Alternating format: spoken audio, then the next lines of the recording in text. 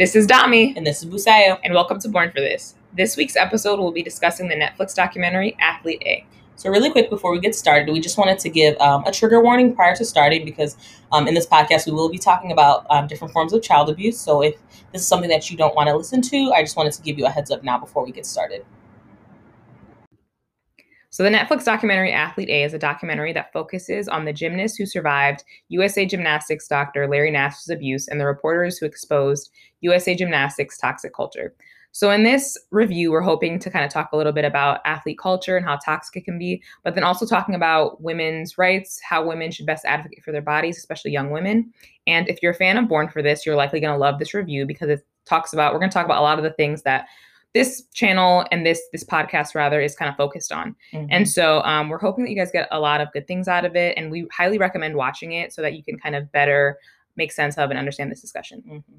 So yeah, kind of like Dami said, one of the biggest things that stood out to me when I was watching it was like the athlete culture and just kind of the way that these girls were acculturated, that kind of made it hard for them to speak up when the abuse occurred, but then also to and I hate to say it like this, but allow it in a sense because they didn't really know anything else. And so I guess too, we should kind of probably point out. So essentially this doctor, who's probably like a former doctor at this point, I think they revoked his license. He essentially was abusing these women in that he was he was pretending to do like osteopathic treatments like for like hip to like align their hips, but he was essentially penetrating their vaginas with his bare hand with no gloves.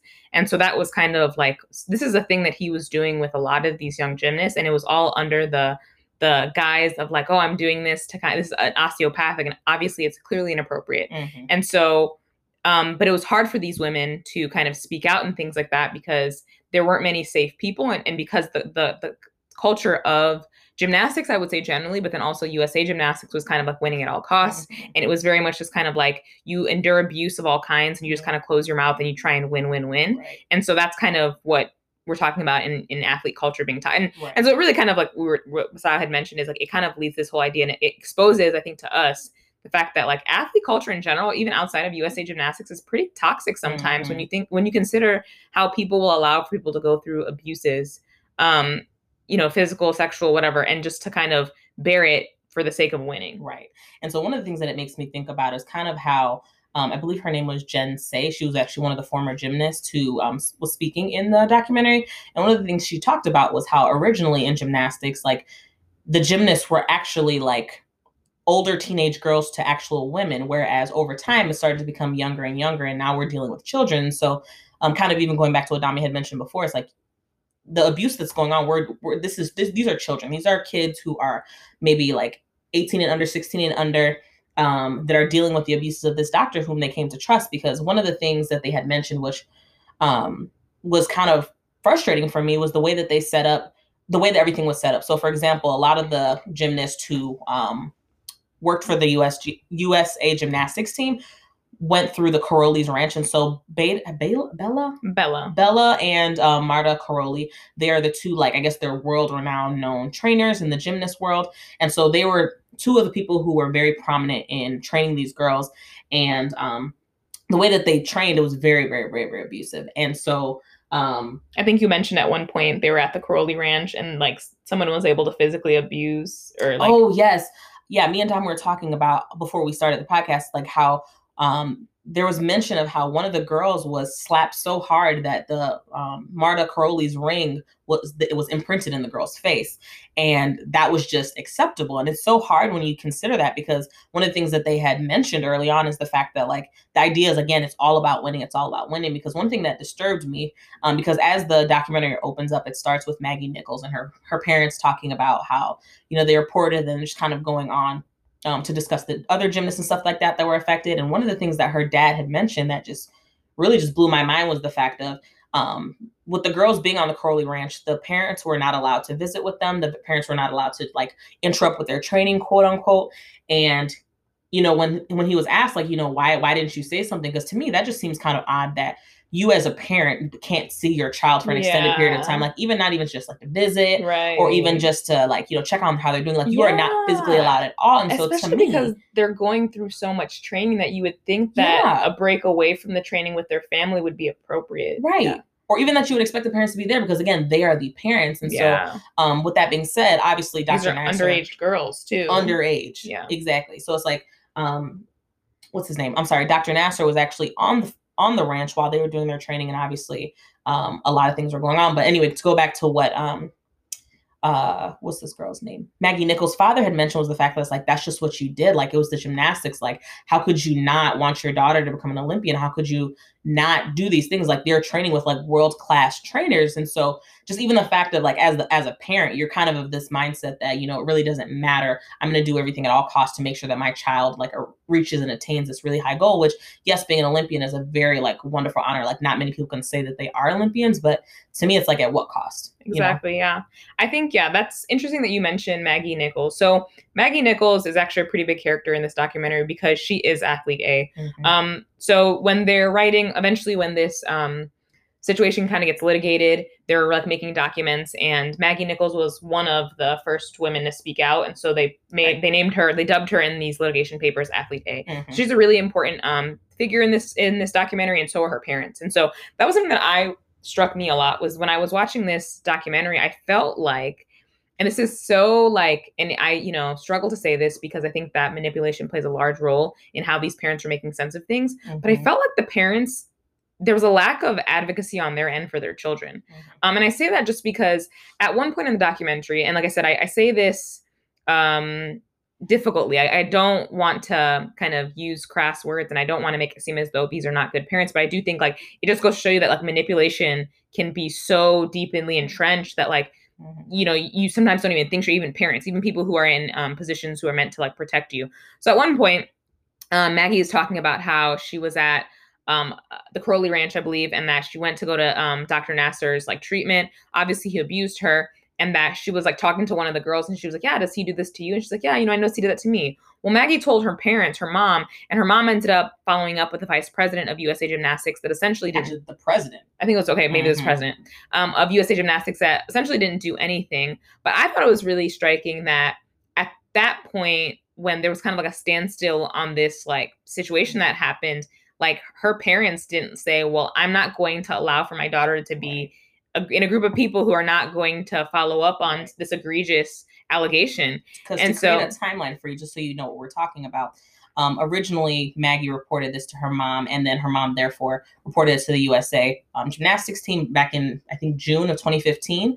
And she still went on to train until I think 2016 for the Rio, to qualify for the Rio de Janeiro Olympics. Which is like, that's at least a whole year of just after being told, not necessarily of the treatment actually even starting. Because again, I don't think Maggie necessarily mentions like when it started per se, but it's like, this has been going on for a while. And then even to piggyback off of that, like what kind of blew my mind as well too, is that the president, Steve Penny, essentially had told her mom, like, don't worry, I've got it. Like, I'm handling it. The FBI's on it. Don't say anything, because if you're going to interrupt with the FBI's investigation of the whole thing.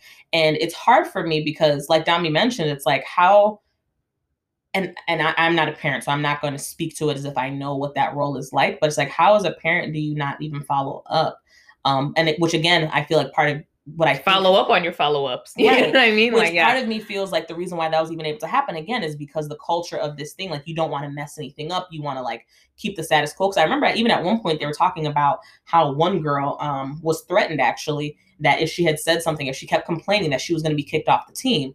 And it's like, how are you going to kick off a child, mind you, who's reporting abuse, and you're saying, stop saying all these bad things about your trainer, which I don't remember if specifically if it's referring to Dr. Nasser's abuse or even just other abuse, because that's one thing about this documentary as well, is that they do touch on the idea that he is not the only one, but he was one of the largest figures because of how many, and because crazy. Of his role. I think there was somebody at one point in the documentary that had mentioned how the culture of gymnastics generally is that there's a lot of pedophiles that are in gyms. Mm-hmm. And it's kind of like a thing that like people like, it's like, yeah, it's like kind of like what happens, and you kind of try your best to like, you know, have, I guess, good enough boundaries or whatever. You try not to like find yourself in the spaces of those people, but it's just kind of, it is what it is. Mm-hmm. But it's so interesting how these systems failed these women. Yeah. Like, and I think, so I had been thinking about this because I think that there's been a lot of talk about Black Lives Matter and things like that, as it should. And we're seeing a lot of companies coming out and saying, oh man, like, you know, Black lives do matter, and like, we're going to do something about it. And it's just so crazy because USA Gymnastics, and I don't know what their, you know, value statements are and things, but I'm sure I could pull up a USA value statement, and it probably says something about how protecting the interests of the athlete's safety first. And actually, in the documentary, Dr. Nasser actually mentioned something about that. And it's like a clip from one of his videos that he had made where he's always talking about our whole thing is to protect the athletes. But ironically enough, you're the ones who are the primary abusers of these athletes. Yeah. And yeah, so it's crazy because I think that's something that on Born for This, we're striving to, and we're making sense of, even providing content and providing conversations that are true to our morals and values, and hoping that people, you know, come along for the ride. But I think we want to be held accountable to our values as well. And I just think it's interesting in general how companies do this, and especially like young girls, how they could, like, the system failed young girls. And it's like how even these parents, I would argue, also maybe like missed the mark when it came to like protecting their daughters.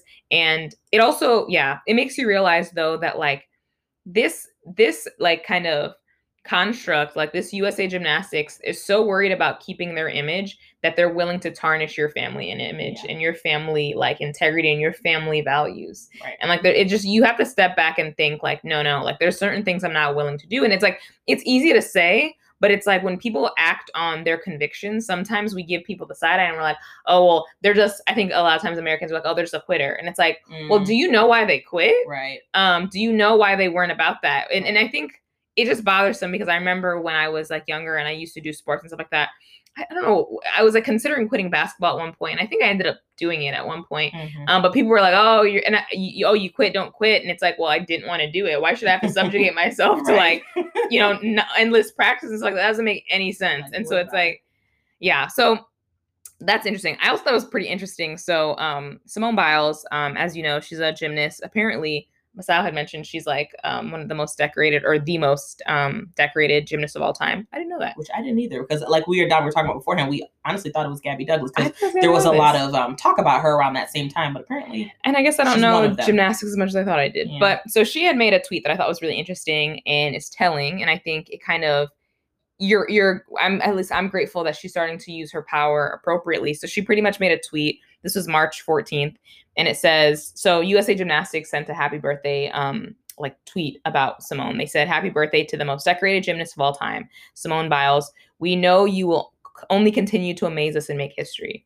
And Simone Biles commented back, "How about you amaze me and do the right thing? Have an independent investigation." And so it just goes to show you that there's still some things that are like being sorted out that a lot of the gymnasts, I'm sure, are not okay with and are still grappling with making sense of. But it's so hard because, you know, a lot of this is cutting into their money too. But I think it's interesting that I was talking to Masai. I was like, you know, it's crazy because she's still having USA Gymnastics cut her check and stuff.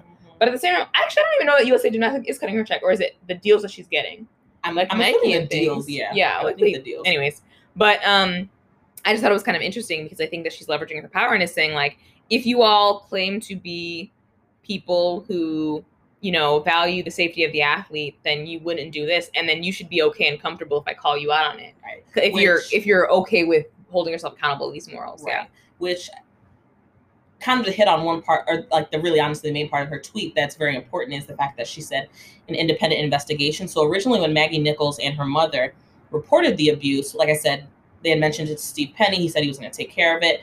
And he had not, because I guess they had launched a 5-week investigation is what they were saying, like internally, just to figure out what went on, which is part of the reason why this was able to happen. Because I guess, I'm so mad that I don't remember. I believe it's the USA Gymnastics, the way that their, I guess, policies are worded is the fact that the only way that they'll take the report as truth and not necessarily hearsay is if the victim or the victim's parent signs off on the fact that the statement was made, which, as we know, in like abuse culture, victims are not going to want to step forward because there's so many ramifications of not speaking, or of speaking out against what happened to you. Either there's threats to your lives, there's threats to your livelihood, like you feel like you caused it. Yeah. And so it's actually sad to see that this was set up in this manner, because essentially now you're letting everyone go scot-free, which obviously we saw happen because Larry Nassar was a doctor for the USA Gymnastics for about 30 years. Yeah. 30 years. And then after these allegations came, so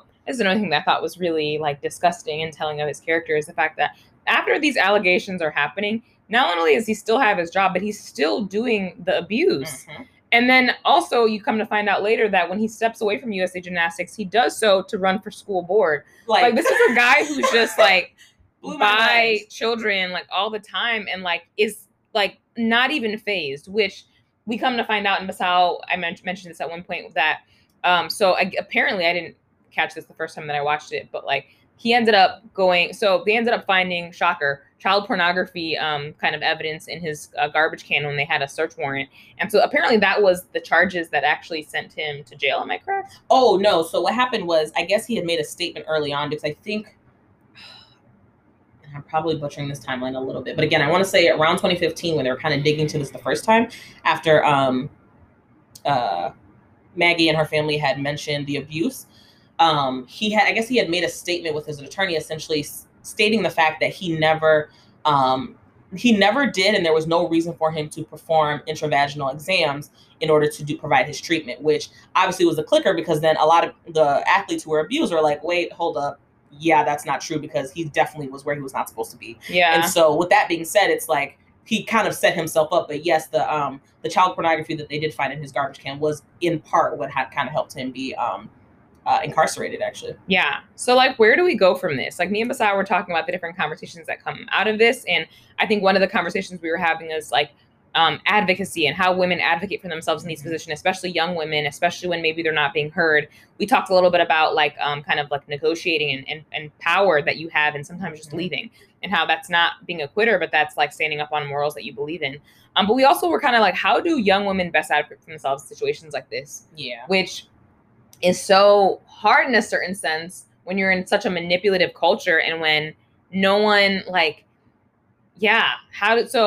we were really interested in providing tools for people. I think, providing tools for people to better equip people to kind of handle situations like this, so that maybe they have scripts, or maybe they have just like frameworks and tools and references to have, God forbid, they find themselves in situations like these, or situations near like these. Like, and honestly, I think even too, having a framework of what does it look like for me to be safe as a child, or safe as a person, right? Because one of the things that I had actually heard, which I loved this idea, because I think it's just amazing. So essentially, I was talking to someone, and they were talking about how they teach their kids that they don't have to like, essentially, so if someone's requesting, because I know a lot of times this happens at like family events and stuff like that. Kiss your uncle, kiss your uncle. Yeah, like do that, or like hug so-and-so. And it's like, I believe the person who told me was like, yeah, my kid's like, no, I don't want to hug them. And kind of supporting the child and saying like, hey, yeah, that's okay for you to say that, which is interesting, because in some cultures that might be deemed as disrespectful. But I think one of the beautiful things that you're kind of teaching your child is that nobody has power over your body but you. No one can, I don't say manhandle you, but for lack of better words, manhandle you into a situation where you start to feel like, well, I guess, they have power over me and they can do whatever. Because even at a certain point, me and Dami were talking about, because one of the athletes, Michaela Melroni, I believe is her name, one of the situations that was kind of funny for her, so she actually didn't come out and talk about hers. One of the other girls had mentioned it, I believe, because she had actually been manipulated essentially into signing a non-disclosure agreement, which is so crazy, because it's kind of like me and Dami were kind of debating back and forth. It's like, okay, like, well, was she manipulated? Did she sign on her free will? And in a way, it's like, it's manipulation, because again, the framework and the culture in which she was existing in pretty much told her that's like, yes, like, you don't have any rights. Like, if you don't do this, like, your career is going to be threatened as an athlete. Like, people are going to hate you or whatever have you. So it's like, yeah, that's just straight up manipulation. Like, that should have never happened. And again, how many other athletes that we're not aware of? Because keep in mind, everyone, as you're listening to this, there was 150 athletes and young women and young girls who were abused by Dr. Nasser that we are aware of. Right. Keyword aware of. So it's one of those things where this is, and again, whatever, that should never have happened. That's way too many people. Even if it was one, that's just one too many. And so one of the things that we have to keep in mind is the fact that it's like, we really have to have a conversation and really create a space and an environment where we're teaching and showing kids, young adults, people in general, honestly, how to better like be autonomous over their bodies and their lives. Because I feel like, again, like, it seems like everyone from the children to the adults were kind of manipulated so easily because, again, the environment in which they were in, and they don't they didn't maybe necessarily feel like they had the framework to say what they needed to say or do what they needed to do. Yeah. And this is kind of an interesting thought that I had. So at one point in the documentary, you find that with one particular woman, and it sounds like with a handful of other, the Dr. Nasser was essentially molesting these women in front of their parents. Oh, yeah. And so that was something else that we kind of wanted, I wanted to touch on, is the fact that, like, it's weird. Like, on one end, I think I want to be like, oh man, like, do these parents not know that? And also too, I should mention that the parents didn't know where his hands were, essentially. So it wasn't as though they were completely saw it, but a part of me wonders if they did see it, what would they even do? Yeah. If they would even do anything? Especially considering what we already talked about. Especially if he was able to kind of explain away and say, oh, it's a part of the treatment. Oh, which that's another important part.